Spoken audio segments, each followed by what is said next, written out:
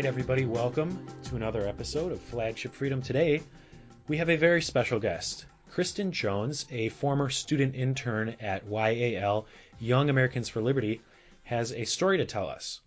Now, unfortunately, it's a story that doesn't quite have a happy ending. So Kristen is here to share some of the rather worrisome experiences that she had at her time at Yale, and basically why that's important, why we should care, and what's next. So, Kristen, thanks so much for joining us today. Yes, thank you for having me.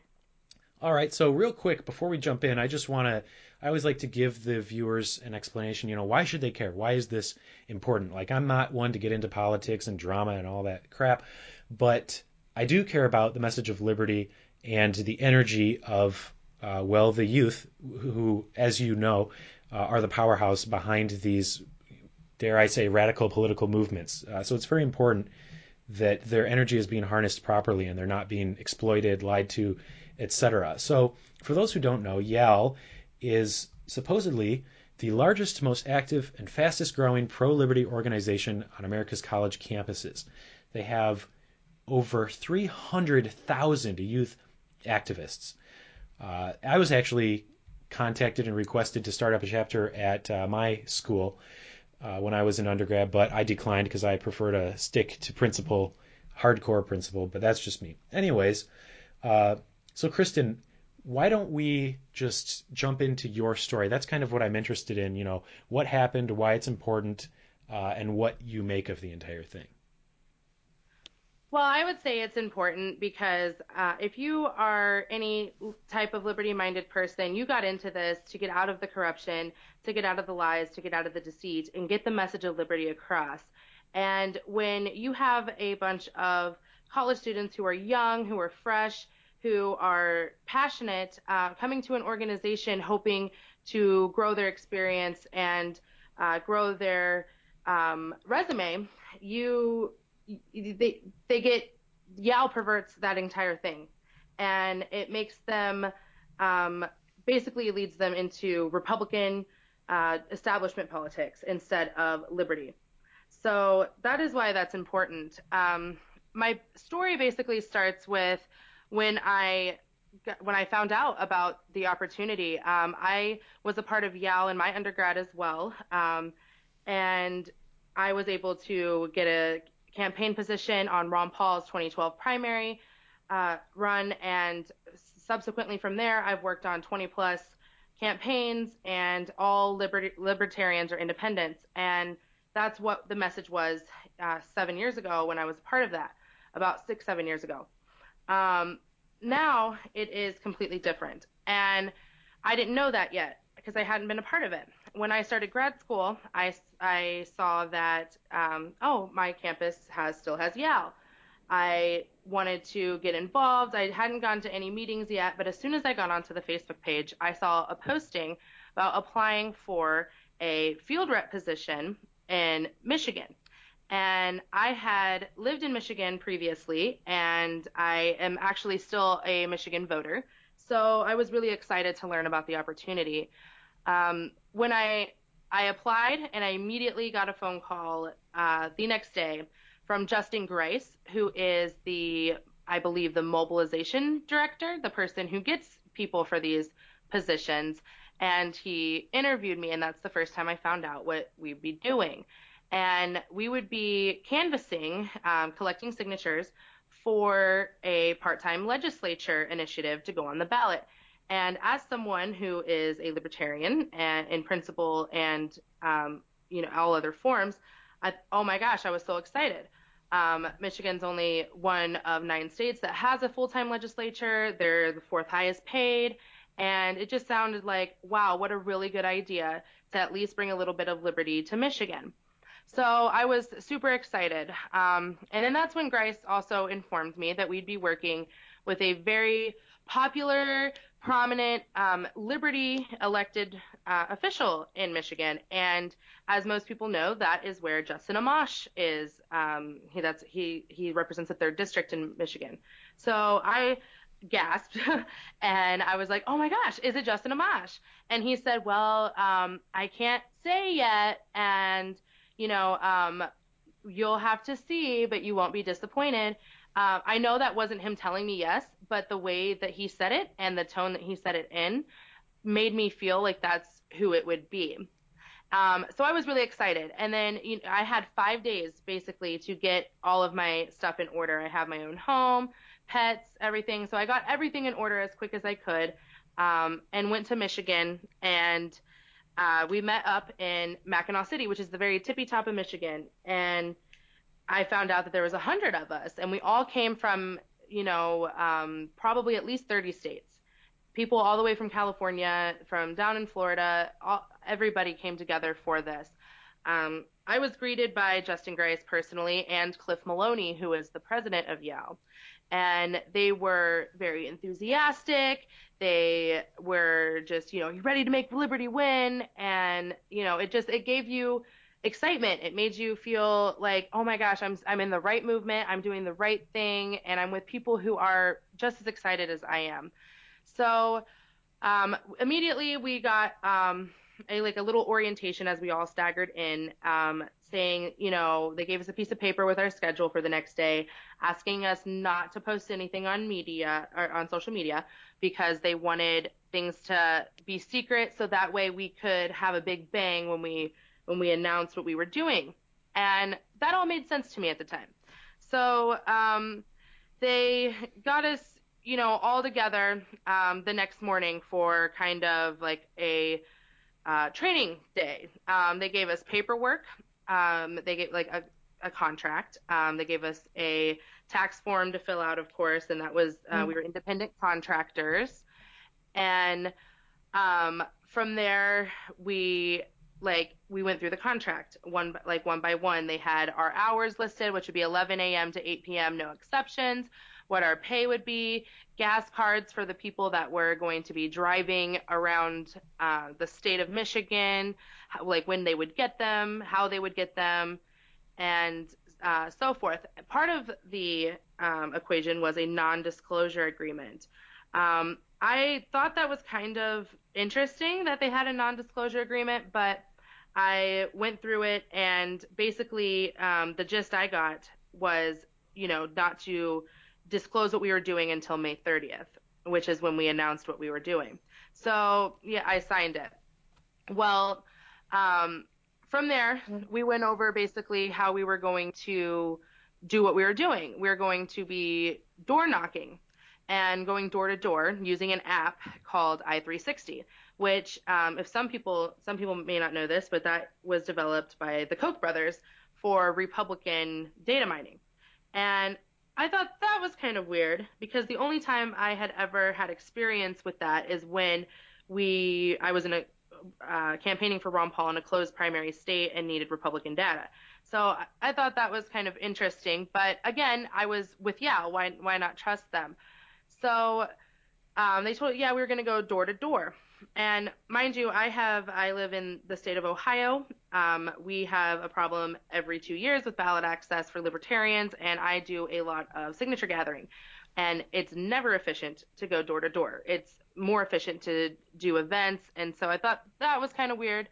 Um, but, again, I trusted them. So the next day we went to Mackinac Island. We all got on the ferry with Yale leadership, like Justin Grice and Cliff Maloney. They still had not told us who was going to be behind this. All of us were talking about, oh my gosh, I can't wait to meet Justin Amash. We all got ready and we're just really excited. We got there and we were told to hand out flyers to people on the island to come to this big media announcement.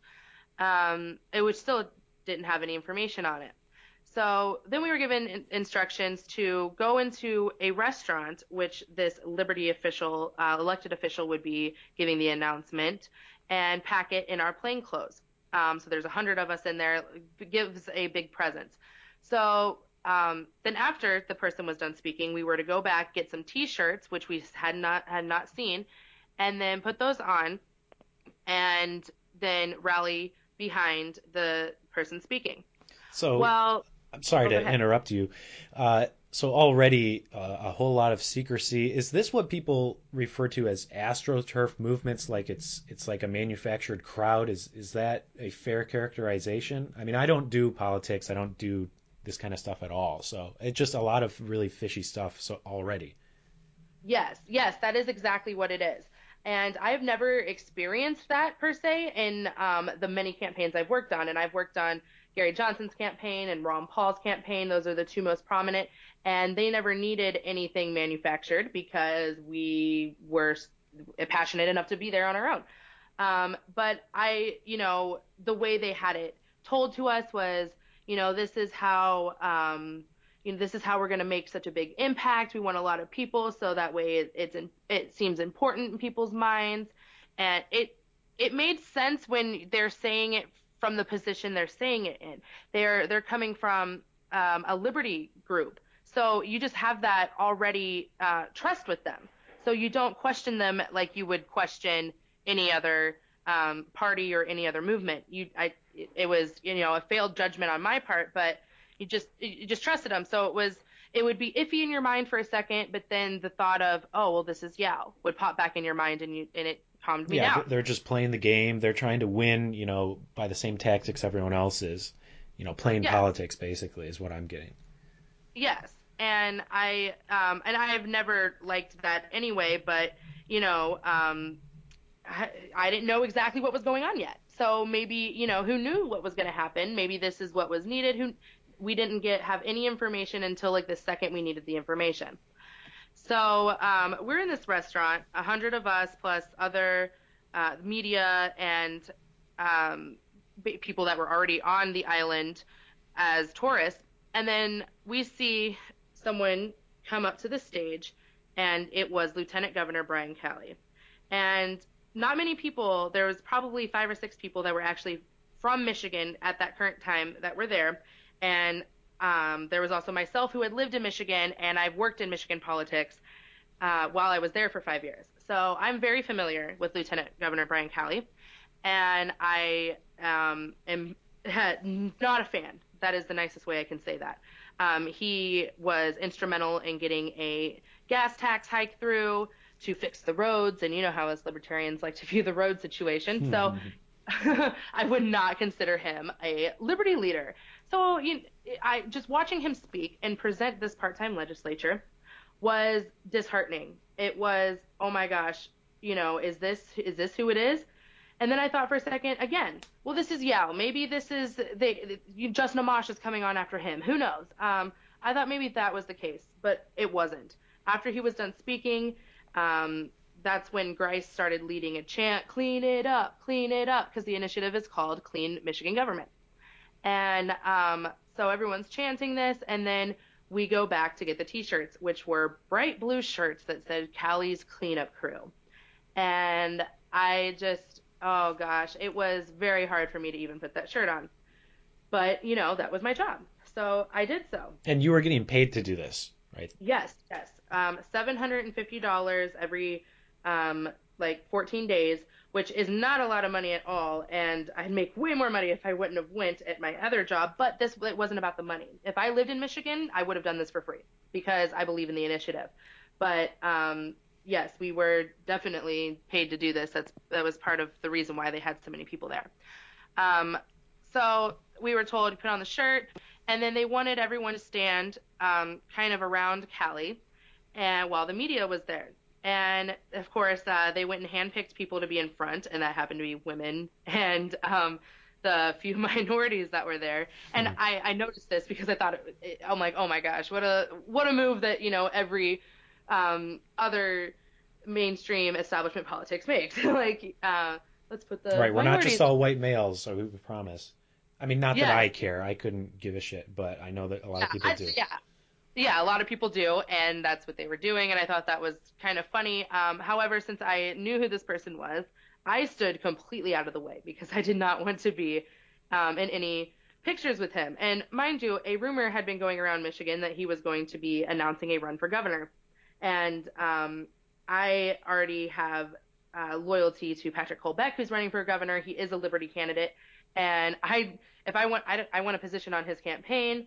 and I want to advocate for him. And if I'm in a picture standing next to Callie with a Callie cleanup crew shirt on it, that's not going to look good because people aren't going to know that that's not what I wanted to be doing. So I stayed far away from those pictures.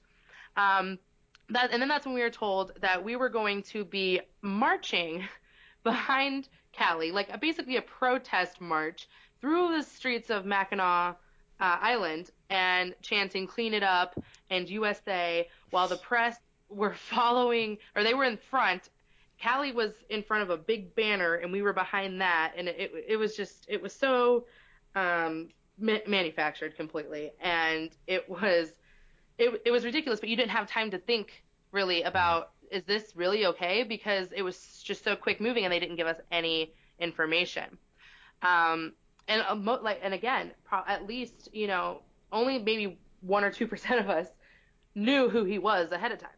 And what a And place to do it. Mackinac Island, the most peaceful, quaint little village of an island. And here you have a political parade. Anyways, yep, yep, and it was just absolutely um it was just kind of overwhelming of like how should I feel about this? But it wasn't until we all got back to the hotel, people started Googling, oh, I wonder who Callie is. They found out because it was announced obviously that he was the lieutenant governor. They found out a little bit about him and who like how establishment he was, and people started asking questions like, why is he behind this? And we had leadership saying, oh, don't worry, we just needed someone to be the face so we could have media exposure. So that way people know to vote for this and people know to sign the petitions. And he is, he's a prominent face. And we were like, a lot of people said, well, online it says that he's thinking about running for governor. And we were told, we don't know anything about that. We don't know if he is or not. That has nothing to do with this. He's just the face of this. And granted, he has advocated for this before with Justin Amash when he was in the state legislature. It was just odd timing because this month is when all of the gubernatorial candidates had started announcing themselves. So we kind of felt sketchy. Um, but we were just completely reassured. Like he's just the face of this. We just needed, some media attention. This is how we got it.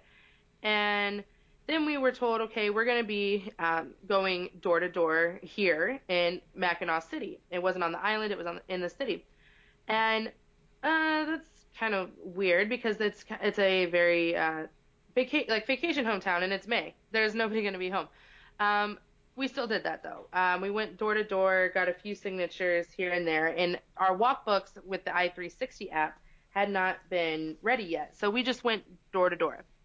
Um, Once our walk books were ready, that's when it got like really sketchy.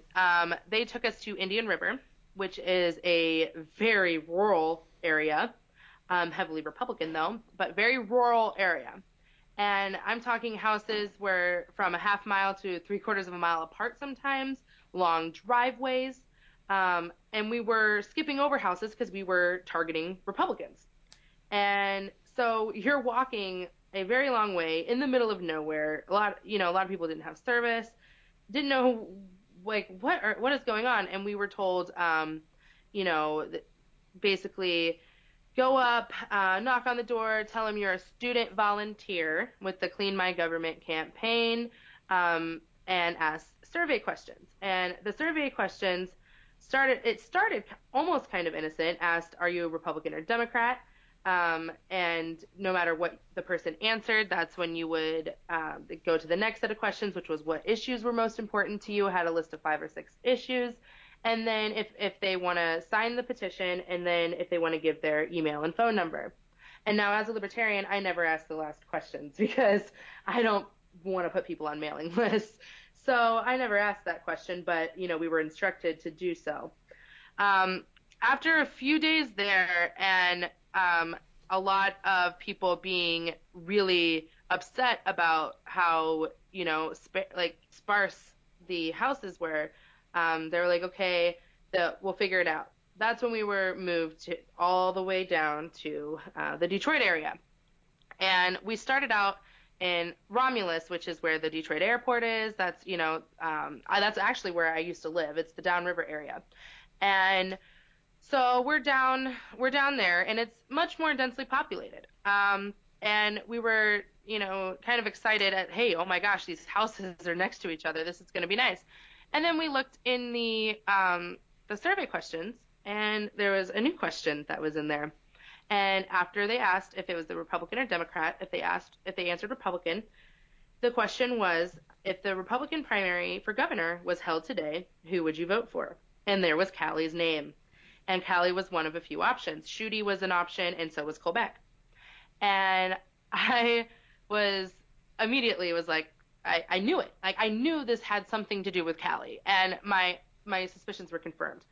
A lot of people were kind of sketched out about it, and we asked questions. We said, well, if he's not running for governor, and that's when it kept getting reiterated that, well, he's paying for it. This is his initiative.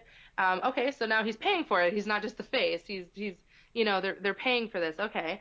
And we have to collect the data, collect the data, collect the data. That was number one for a while.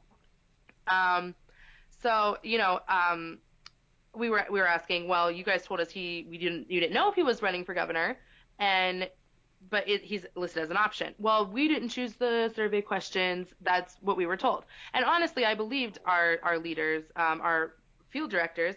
I mean, all of them were younger than myself, and they probably didn't know a lot of stuff either. So I just believed them. Um, so once we got like into it a little bit and heard other people like at the door say, "Oh, this is Callie's thing," absolutely not. Slam the door in our faces, Republicans and Democrats alike. Because a lot of us we wouldn't skip over houses. We did knock on doors and just ask if they were a registered voter because we wanted signatures. We were here for a part-time legislature, not for Callie. It started to look more and more like this was a PR campaign for Callie, especially when you realize how many people hated Callie.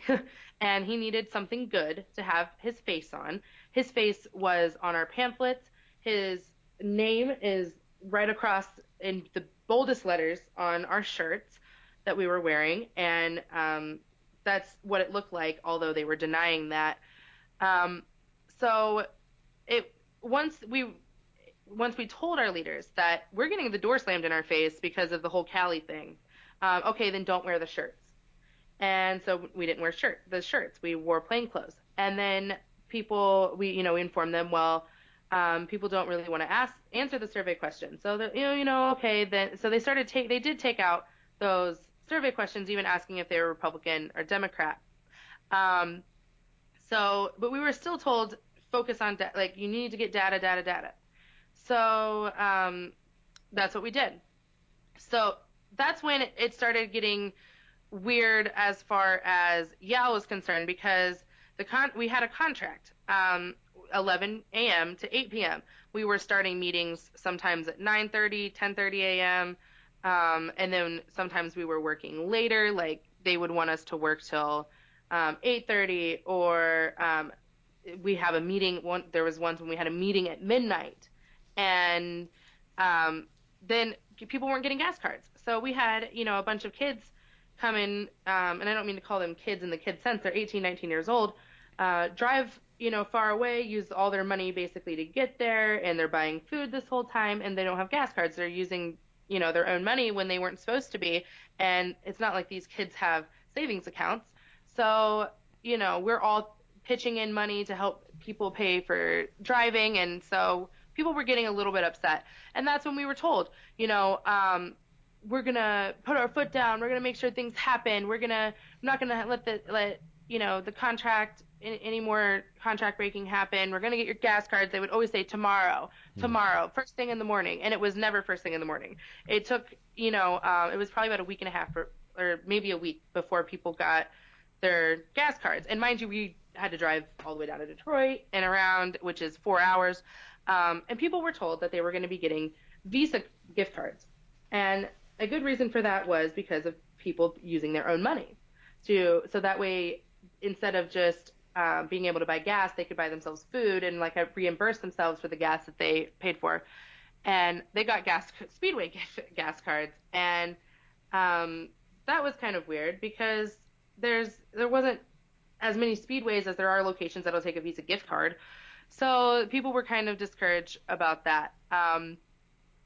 So At this point, okay, were you, what was going through your head? Were the suspicions starting to kind of coalesce, or were you still maintaining optimism?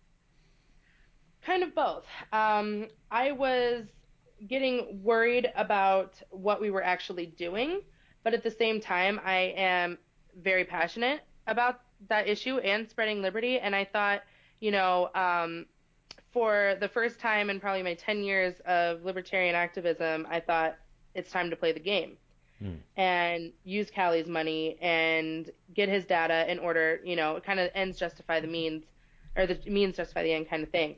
And but at this point, I started gaining a little bit of distrust for leadership because every time anybody had a concern, it was, yeah, you know what, we agree with you, we're going to fix it right now. And they, it just seemed like they had the same concerns we did, but they were held by the bounds of the actual campaign's leadership, which was uh, Michael Straub, who worked on Rand Paul's campaign. And so when they, deflect to him, I still trusted that because even though Rand Paul is a little bit more establishment than Ron Paul, um, I trust people that he would hire to work for him. So it started getting like, oh man, this is getting kind of sketchy, but look at the bigger picture. So that's, kind of what we did. Um, but then once we're done with the downriver area, we got kind of moved to almost inner city Detroit. If anybody knows anything about Detroit, we got to around the intersection of Joy Road and 6 Mile, which is one of the most ghetto areas of Detroit. I mean, abandoned houses. I mean, you can't even go into the gas station in without, 5 inches of bulletproof glass. So it was kind of scary. So that was, but who cares about that? We're still going to get this done. We didn't really care about that. What we were really getting concerned about is the fact that we weren't allowed to go to public areas in Canvas. We are in Detroit. We can go downtown Detroit. There's plenty of areas where it's heavily trafficked. We can get a lot of signatures. And we were told, no, we have to do the door-to-door canvassing and get the data. And the problem with that is we're starting at 11 a.m. And until about 4 p.m., people aren't home. People aren't home to answer their door. There was a point where we're walking an entire walkbook, which would have 60, 70 houses on it, and nobody would answer the door because nobody was home. And when you just spent 2 hours doing that, and you're getting told, oh, you need more signatures and more signatures, how are we supposed to get more signatures? We can't because nobody's home. So let us do public spaces. And we're told, no, there's a bigger picture going on. We need to do the walk books. And it was getting really discouraging. And it was the hottest week in June. It's 95 degrees almost every day, and it's muggy and humid. And we're walking, and and that wouldn't even matter if at least people were home because that would at least provide a little bit of encouragement. But nobody's home, and instead of addressing that issue and putting us in public spaces, we were instructed to start showing a video. It was about a minute long of Lieutenant Governor Kelly pushing the initiative, and it it was super cringy, and we all really made fun of it because it was um, a close up of his face just talking about this. And, if anybody's really concerned about the issue, they don't make it about themselves. I learned that early on in 2008 with Ron Paul. He made it about the message, not the messenger. And that's what I've always learned in liberty politics. We don't make it about people, we make it about the movement. And so that was just absolutely ridiculous. So I personally didn't show the video because I didn't want to, and I'm not going to help on his PR. I'm just trying to collect signatures. Um, and then it got to be really concerning when this was about 2.5 weeks in, there was a mess up with one of the field directors putting in signature numbers in a spreadsheet. So they asked people if they wanted to volunteer, and I have no problem working late or volunteering or anything, just because I haven't even worked on many paid campaigns. Most of them are volunteer work. So I volunteered along with about 7 people altogether, and we were counting signatures from each person for each day. And my group was kind of the slower group, but we had more days to count. So there was 4 of us in the room towards the end when another person pointed out and showed me that look at these signatures, don't they look weird? And I looked, and every single address on the sheet was in the exact same handwriting. Um, and I thought that was weird. And then I looked at because a petition has a signature, printed name, address, so forth, and it has the date. All the dates look like all the numbers look the same. The handwriting for the printed name kind of looked like someone was trying to not make it look the same. And the signatures, certain letters of the signatures matched what was the person that was circulating it signed it as. And of course, this person would have the name of people who lived in these houses because we had the data ourselves. So that was really weird. And we've noticed a pattern with this same person because they were getting multiple, like, more signatures than everybody else. And like, how are you doing that when we're doing walkbooks? And so we already had a suspicion, but when we looked at that, it was absolutely insane. We brought that sheet to our regional director who was in the room and showed him and said, look at this. What do you think? We didn't even say this looks like it could be forged. We just asked him what he thought, and he said, oh my God, those are forged. And he asked us to pull all of that person's sheets from all the days and go through them one by one and point out like what looks fishy. And on some of them, what I found was really fishy is I just had a hunch and I Googled some of the addresses, and they weren't real addresses. And I was thinking, what the heck is going on? So we gave all this information. He's going through signatures with us, our leader, and he immediately called Justin Grace and said, "We have forged signatures, and it's definitely forged signatures." And we couldn't hear the other side of the phone call, but it seemed as if it was told to him, you know, just pull those ones out because that's what he told us right after he got the phone, like pull those signatures out. So we did, and then when they did a final vote count, because they emailed us signature tallies, those signatures were still in there. They still put those signatures in there. So that was really, really sketchy. And we brought the concerns, the 4 of us, to the leader and said, what's going on? What's going on with this? And he said it's being taken care of in-house, and then told us, do not say anything to anyone, not even other campaign staff, or you will all be fired. And if I hear rumors of it, all of you will be fired. And so it was really, really sketchy because in any other campaign that I've worked on, there had been concerns before about people forging signatures, and even if there was just a concern, not even a like a for sure, if it was just a concern, they weren't collecting anymore. They weren't a part of the campaign anymore because it's just too detrimental to the campaign to have. So that was just extra weird. And the next morning is when our field director told our whole team, the team of like 25, 30 of us, that they found forged signatures, and they for sure found them legal, confirmed, and they need the person to step forward or else they're going to be prosecuted. And of course, nobody stepped forward. And we thought, you know what, let's give them time to figure this out. And we couldn't say anything to anybody because we feared for our jobs. And we, talked about it amongst the group of 4 of us, which, mind you, this group of 4 of us, we weren't necessarily like the close friends on the campaign. We all volunteered. We all happened to be, there at the same time. So it, it wasn't like we were oh, let's, collude or whatever against this person. It was, it was all confirmed by leadership that this is what was happening. So, around that time is when an article came out questioning the validity of the petition because of the wording of it.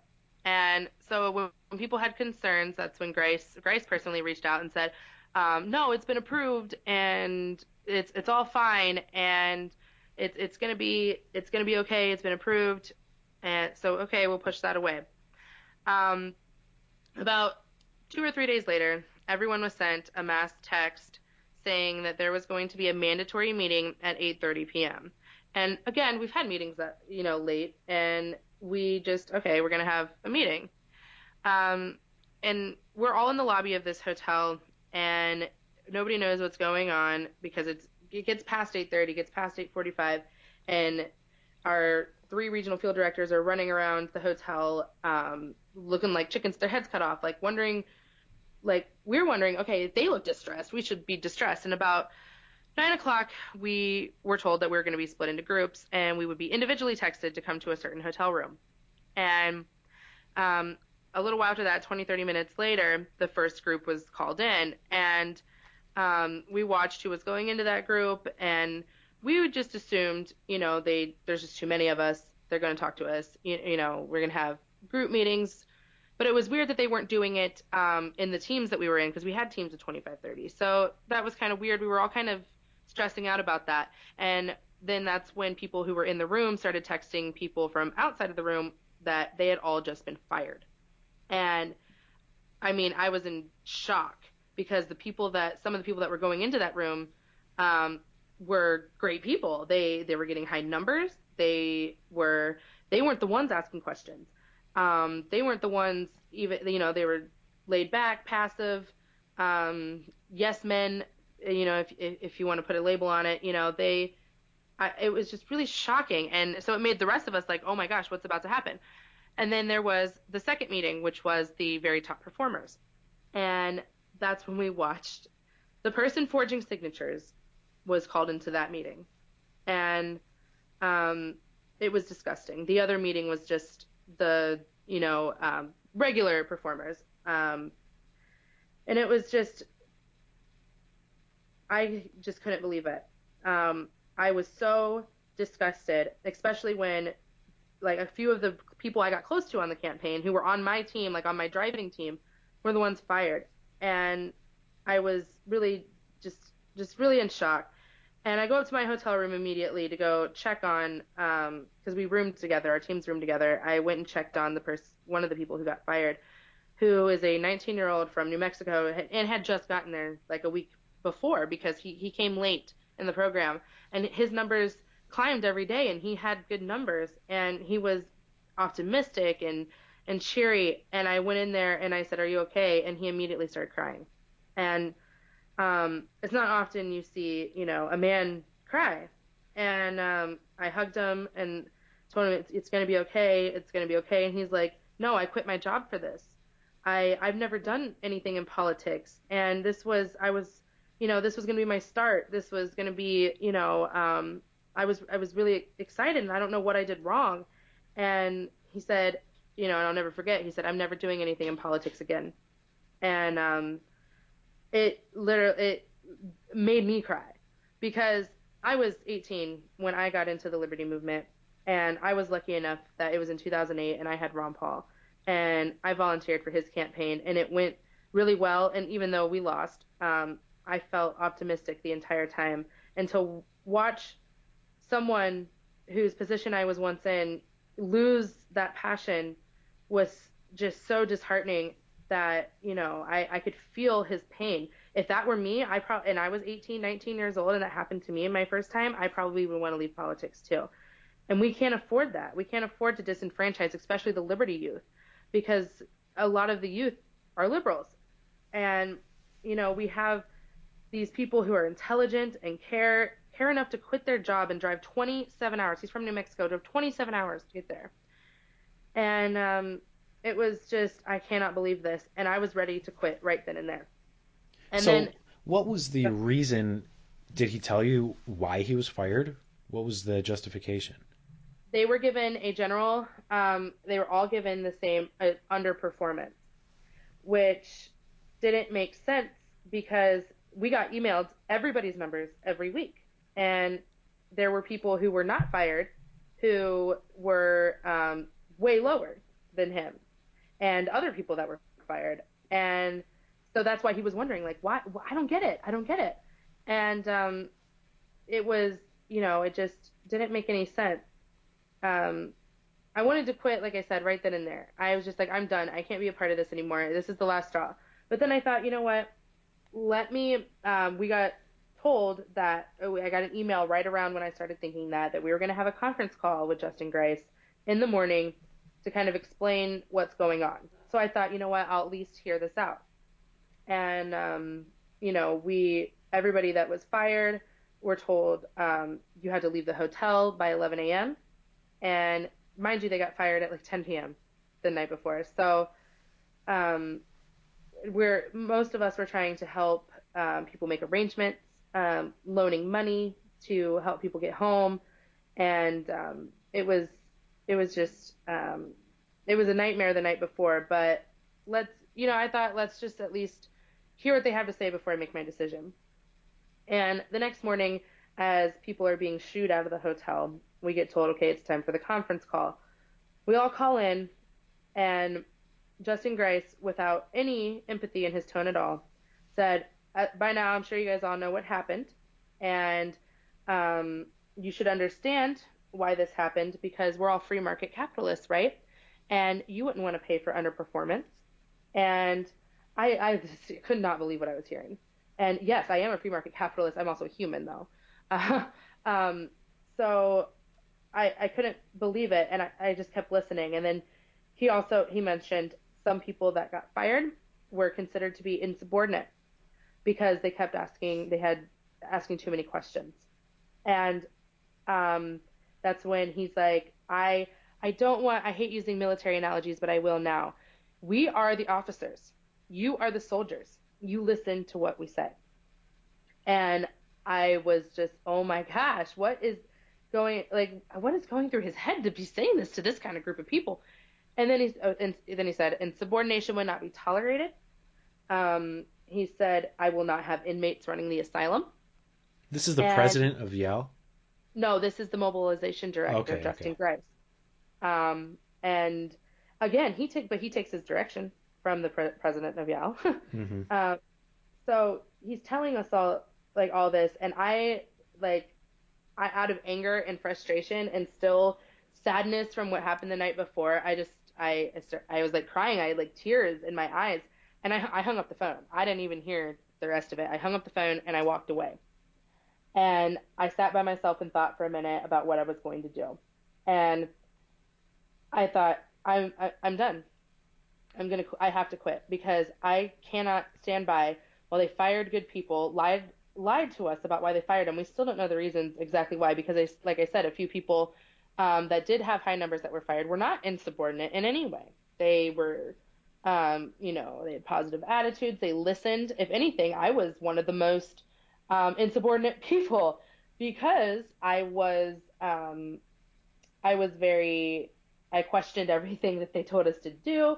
I brought my concerns publicly, like we had a Facebook group chat, and I was very public about my concerns, often being told to talk to church leaders in private. Um, And so why since wouldn't I? since when is asking questions insubordination? I mean Exactly. that's insubordination is not following rules or orders, but it's just asking questions.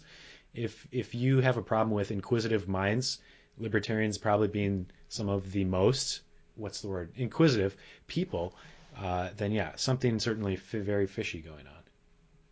Yes, that's exactly, what we were all thinking. Like, this is the wrong group to call soldiers and that you're the officer. Right. Are you serious? And you're going to think of me as an inmate running the asylum? And again, I should have been fired because I was the most vocal person against everything that we were doing and calling things out as I saw them. I'm a very blunt person, and I do not like secrecy. And I was, I was never in any kind of trouble. Another big part of it is my numbers were lower than some of the people, but I was also out for 2 days because strep throat ran through pretty much the entire campaign, and I mean, it just got spread like wildfire. And I had a particularly bad case because my entire face and throat swelled up so bad that I didn't have a voice. I couldn't talk. So I was lucky enough to not have to work for 2 days while other people still had to work with their strep throat. Um, so my numbers, when we were asked, some leaders, why were certain people like, I don't get it. Like, why were those people? And they were told that it was the campaign managers that made the decision based on numbers. They didn't think about anything else. It was based on numbers. And well, if it was numbers, then why wasn't I fired? Because if they didn't know any background information, why wasn't I fired? And then when Grice is saying it's insubordination, again, why wasn't I fired? And other people are. And nobody had an answer. Um, I went through my day. We still had to go out and work. And I, went through and door to door for about an hour and a half. And then I decided, you know what? No, I am completely done. I'm going to buy a plane ticket right now before I keep thinking about this. And so, without talking to anybody, without telling any of my friends that I had made there, I booked a plane ticket and booked an alternative hotel for the few days that I had to be there before my flight. Um, and after that was done, um, it was amazing because like 5 minutes later, that's when I got a text from our field director saying that we're doing performance reviews, which I thought was really funny because why didn't you do performance reviews, before you fired people? But um, he wanted to meet up with my team, and that's when he had private meetings with us, and he said, "Oh, I just want to let you know that you're doing great. You have great numbers. You have a great attitude." Just well, um, that was kind of funny to me because, like, again, I was very vocal about my disdain for what we were doing, and he asked me if I had any feedback, and I told him yes.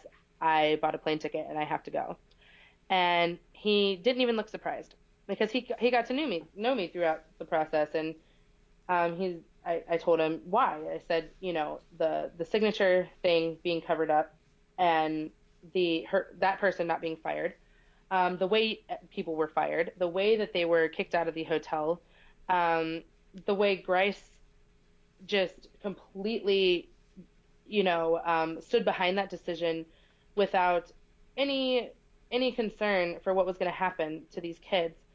Um, I cannot ethically stay. I have principles, and I've had in the back of my mind that this was wrong for a while, but I just kept pushing it back, and I have to go. And he told me that he agreed with everything that I said, and he gave me a hug and said that he respected me and that he respected what I was doing. And I told him about that I had already had a hotel booked and everything, and that I would go back to the hotel and get my things. I told him I'd even finish out the day collecting signatures because I believe in the initiative. And then that's when I told another person on my team that I had quit, and she was a very top performer. She was like the fifth highest performer in the entire program, and she said, "Funny enough, I just quit. I quit too. I already bought a plane ticket too."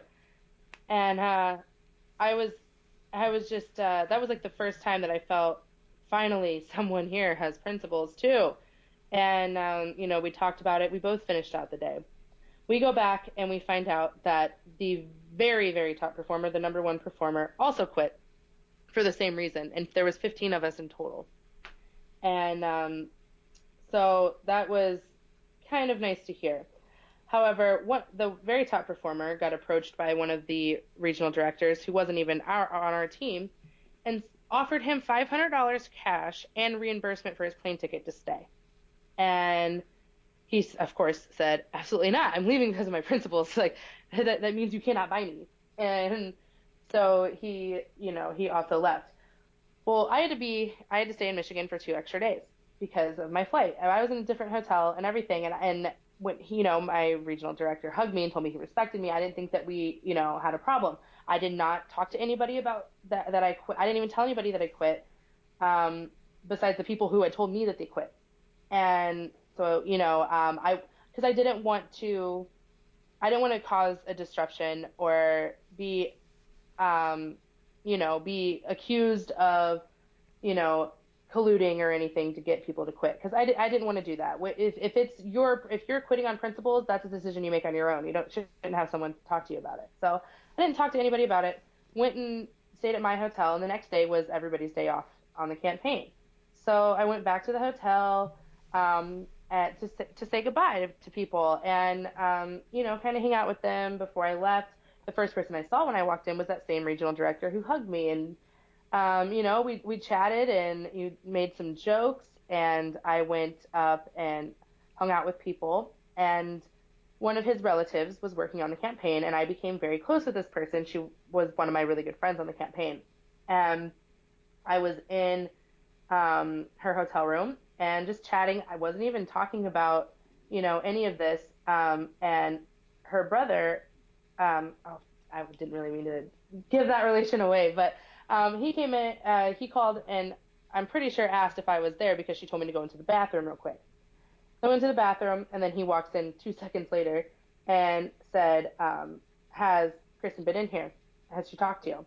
And said, "No, not yet." And that's when I heard him say that Kristen is going around lying to everybody about this campaign and trying to get them to quit. And I could not believe my ears. The same person who told me he respected me and agreed with my decision and told me that, we hopes to stay friends and was fine that I was there, was just saying this. She must have gave it away with her looks because he came into the bathroom, saw me, and was so mad, threatened to fire her, his own relative, and then told me if I didn't leave that they were going to call the police for trespassing. I'm trespassing. And, because that's exactly how libertarians handle things, by calling in authorities. Um, so I was just, okay, I am so, so now I can't trust anything that anybody in leadership has told me, even the people that I thought maybe they were duped to. I couldn't believe anybody. And I I went back to my hotel and I sent my non-disclosure. I sent my entire contract over to, I have my own personal lawyer, sent that over to him. And he kind of like made a joke and said, "Who wrote this?" And, and I told him, I was like, "I don't even know." And he's like, "Well, this is not even a non-disclosure." Informed me about, it says specifically not until May 30th, because they threatened all of us. All the people that quit and all the people that were fired, if we said anything to anybody, we would be sued. So that's why I, consulted my lawyer. And then also he informed me, because of the Ford signatures, that unless you want to be implicated, if this comes out, you need to report this, because obviously nobody else has. And I thought, wow, why haven't I done this yet? So I reported it to the Michigan State Police and the Secretary of State. And then that's when I was also told by my lawyer that, not only is this not even a real NDA, but you are covered by whistleblower laws, and you were from the time that you talked to your employer about you when you presented this to your employer, because you tried to report it and they didn't do anything about it. So it's you're completely fine. Don't worry about lawsuits. I'm still being threatened that way, but again, I have a lawyer. So um, that was basically, the catalyst to me being, I can't keep this secret because I can't let this continue. I can't let them continue to disenfranchise youth. Once I kind of said something about, anything on Facebook, I got messages from other people who I trust very much. I've worked with them in the Liberty Movement for a while, that were a part of YOW up until a few years ago when Cliff Maloney took over, because it got corrupt. And that's when I heard. I have about 3 or 4 personal accounts of the same kind of thing happening on different campaigns, including the Rand Paul primary campaign. And so that's when I really decided I am going to completely come forward. And I talked to a few other people that were on the campaign and asked if they would do the same thing. They were worried about the NDA and the contract. So I, informed them, like, talk to a lawyer if you don't believe me. And they got the same information and also came forward too. And that's kind of where we're at. It's, we're trying to get it out there, not because we're against the initiative, not because we're, trying to retaliate. I have nothing to retaliate for. I wasn't fired. Um, it was because of, you know, basically how bad it was. And once they found out, I thought it was very coincidental because the very next day, after I reported everything to the Secretary of State and police, the entire campaign shut down. They completely shut down the field rep program, and everybody was let go. And they were told it was because the petition didn't get approved, which, well, didn't Grice just tell us a few days ago that it did? Wow, And hilarious. other, yeah, yeah. And then people were told it was because we weren't being effective and they were just going to they were going to mail people petitions to sign and mail back, which I don't know how that is going to get them 350,000 signatures, so that didn't make sense. Other people were told it was because Attorney General Schuette, who was also a Republican but running against Hallie um, for the Republican primary, that he shut it down. Which, if you simply Google part-time legislature and Schuette, you see that he is 100% behind the initiative. So why would he shut it down? Um, I just found it very coincidental that it was shut down the day after I reported everything. So it's kind of where we're at right now. Wow, what a story. So this kind of reminds me of the very recent CNN. Uh, I don't want to use the word muckraking because it's not. It's the truth. It's investigative journalism.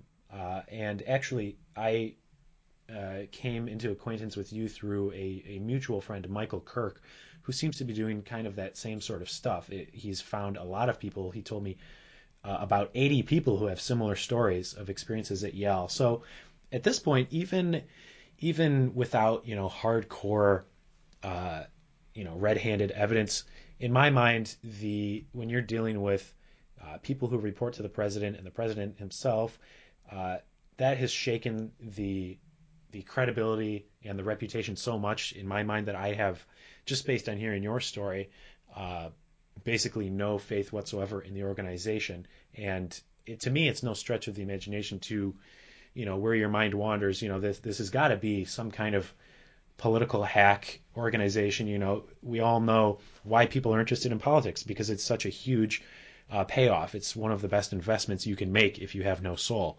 So, there's very little doubt in my mind that that's kind of the tool or the front that Yale is. I mean, I don't claim to know the inner workings. I'm sure there's some good and decent people there, but I suppose I'm glad I never did get involved because who has time for this?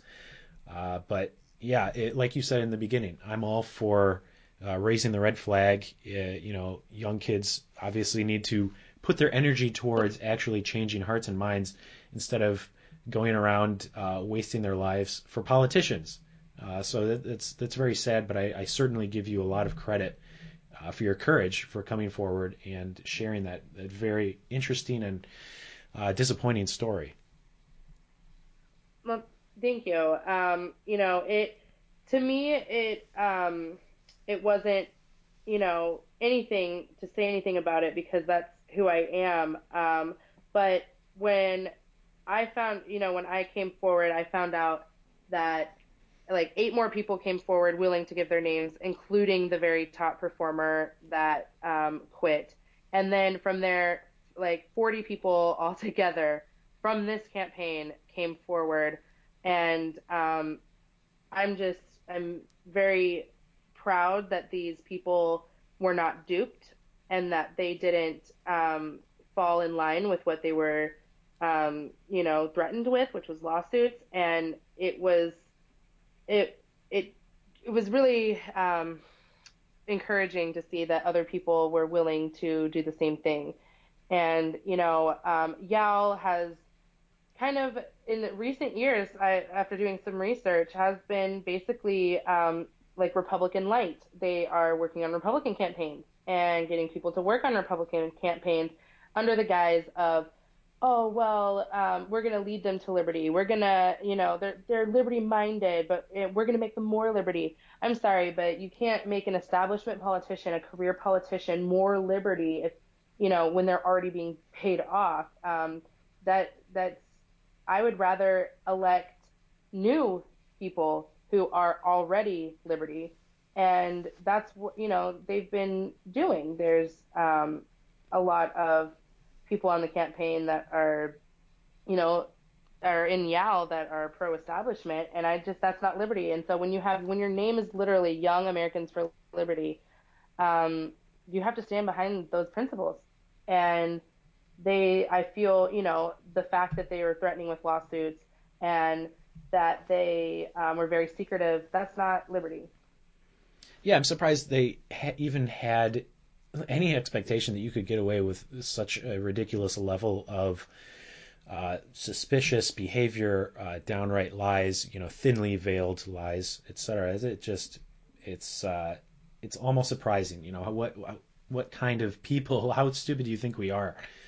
But a lot of people give me a hard time. I no longer vote because I personally believe that the game of politics is kind of like a one step forward, two steps back thing. I respect people who put in the hard work. People like you, obviously, that speaks to your passion that you're willing to go, door to door and make a difference to just improve liberty and the message of voluntary human interaction worldwide. I mean, that's what it's all about for us. But it's so commonplace nowadays for these efforts to just slip through the cracks and end up being, again, fodder for politicians. So I suppose, in conclusion, what do you think? Do you think that YAL is a salvageable organization? Have you lost confidence in political activism in general? What do you think, having learned from these experiences, has it changed your approach to spreading the philosophy? What's next on the dock for you? Well, I will never give up on political activism. I even tried deleting Facebook for like 8 months and tried to get myself away from it around election time, and I just can't because I don't just ever since I was 18 years old and heard Ron Paul speak, I don't know, it just like changed my inner chemistry, and I will never give up. But again, I've had nothing but positive, experiences. I've never actually been on a campaign that has won, besides a couple local campaigns. So it's not about losing that disenfranchises me, but I will always try to spread liberty, no matter if it's through politics or through education and awareness. That's what I do now. That's what I will always do. That's what I want to do with the rest of my life. Um, so that will never end for me, as I will just no longer take any kind of secrecy. I will never trust anybody like that again. I can't. It has ruined my trust for liberty. People that claim liberty. I will never ever just trust anybody. And now I'm going to need full details. As far as YAL goes, um, they had the potential to do something great in Michigan, and instead disenfranchised at least half of the people that were there. And that's 50 people. That's 50 kids. That's the future of the liberty movement that they completely um, made feel like their efforts are no longer nothing they do will help. So I think that it is salvageable. However, that only comes with I think Cliff or Grice or both actually need to publicly apologize for getting people involved in this and for letting it happen the way that it did. And they claim that this isn't a YAL thing, but when everybody who is in leadership is YAL, and the president himself and the director of mobilization is the one that is there getting us there, and the ones that are with all the information, it's a YAL thing. We're not stupid. They need to apologize. They need to reach out to the people individually and say, you know what, we messed up. Man up. The Libertarian Party is the party of personal responsibility. If you mess up, you say so. You say, you know what, I messed up. I trusted the wrong people, and it won't happen again. We will not be putting anybody in this situation again, and we can move forward. Um, if they don't do that, then I think they need to step down. They need to let real liberty people run this organization because they have so many people already involved. They need to step down, and they need to pave the way for actual liberty leaders. And if neither of those things happen, then people need to look at alternative liberty groups. There's Students for Liberty. There's a Campaign for Liberty in multiple states. That there's other places for us that don't have the shady reputation that Yale has been continuously giving themselves. Well, you know what they say, sunlight is the best disinfectant for ideas. So that's what we're doing here, is just trying to bring these things to light. So where could our listeners go? Is there a place for them to find out more information, to maybe do you have any content out there? Uh, or would you rather, remain more or less, anonymous? Well, I suppose your name's already out there, so you're not quite anonymous. And the only reason why I decided to use my name, because it wasn't going to, was because I wasn't fired, so people know that I'm not doing this out of retaliation, and because um, I want to be seen. I work on campaigns. That's what I do. I do social media management and campaign management for local and state campaigns, and I want people to, I don't want to be associated with this. I don't want to be associated with the shadiness because I've come forward. But as far as me personally, the only thing that we really have out so far, because this has just happened. This just happened this week, this Wait, last this week. whole thing happened. This whole thing transpired like a week ago. It'll end. Yeah, it all ended about a week ago. Yes. Oh, no way. Yep. Well, It you heard it just here happened. first, folks. This just happened. This is the first time that the full story from my personal perspective, or the perspective of someone who wasn't fired, um, that has been told. So, yep, heard it here first. But there is an article out on Liberty Conservative and libertyconservative.com, I believe. And I think all you'd have to put in is YAL. It's one of they just released the article yesterday. But there is some evidence there of YAL's involvement, like actual concrete evidence. There's other people that came forward and and they were willing to give their names too. So it's not just my account, it's multiple other people's, and it's amazing that 40 people came forward and every single one of us had the same story.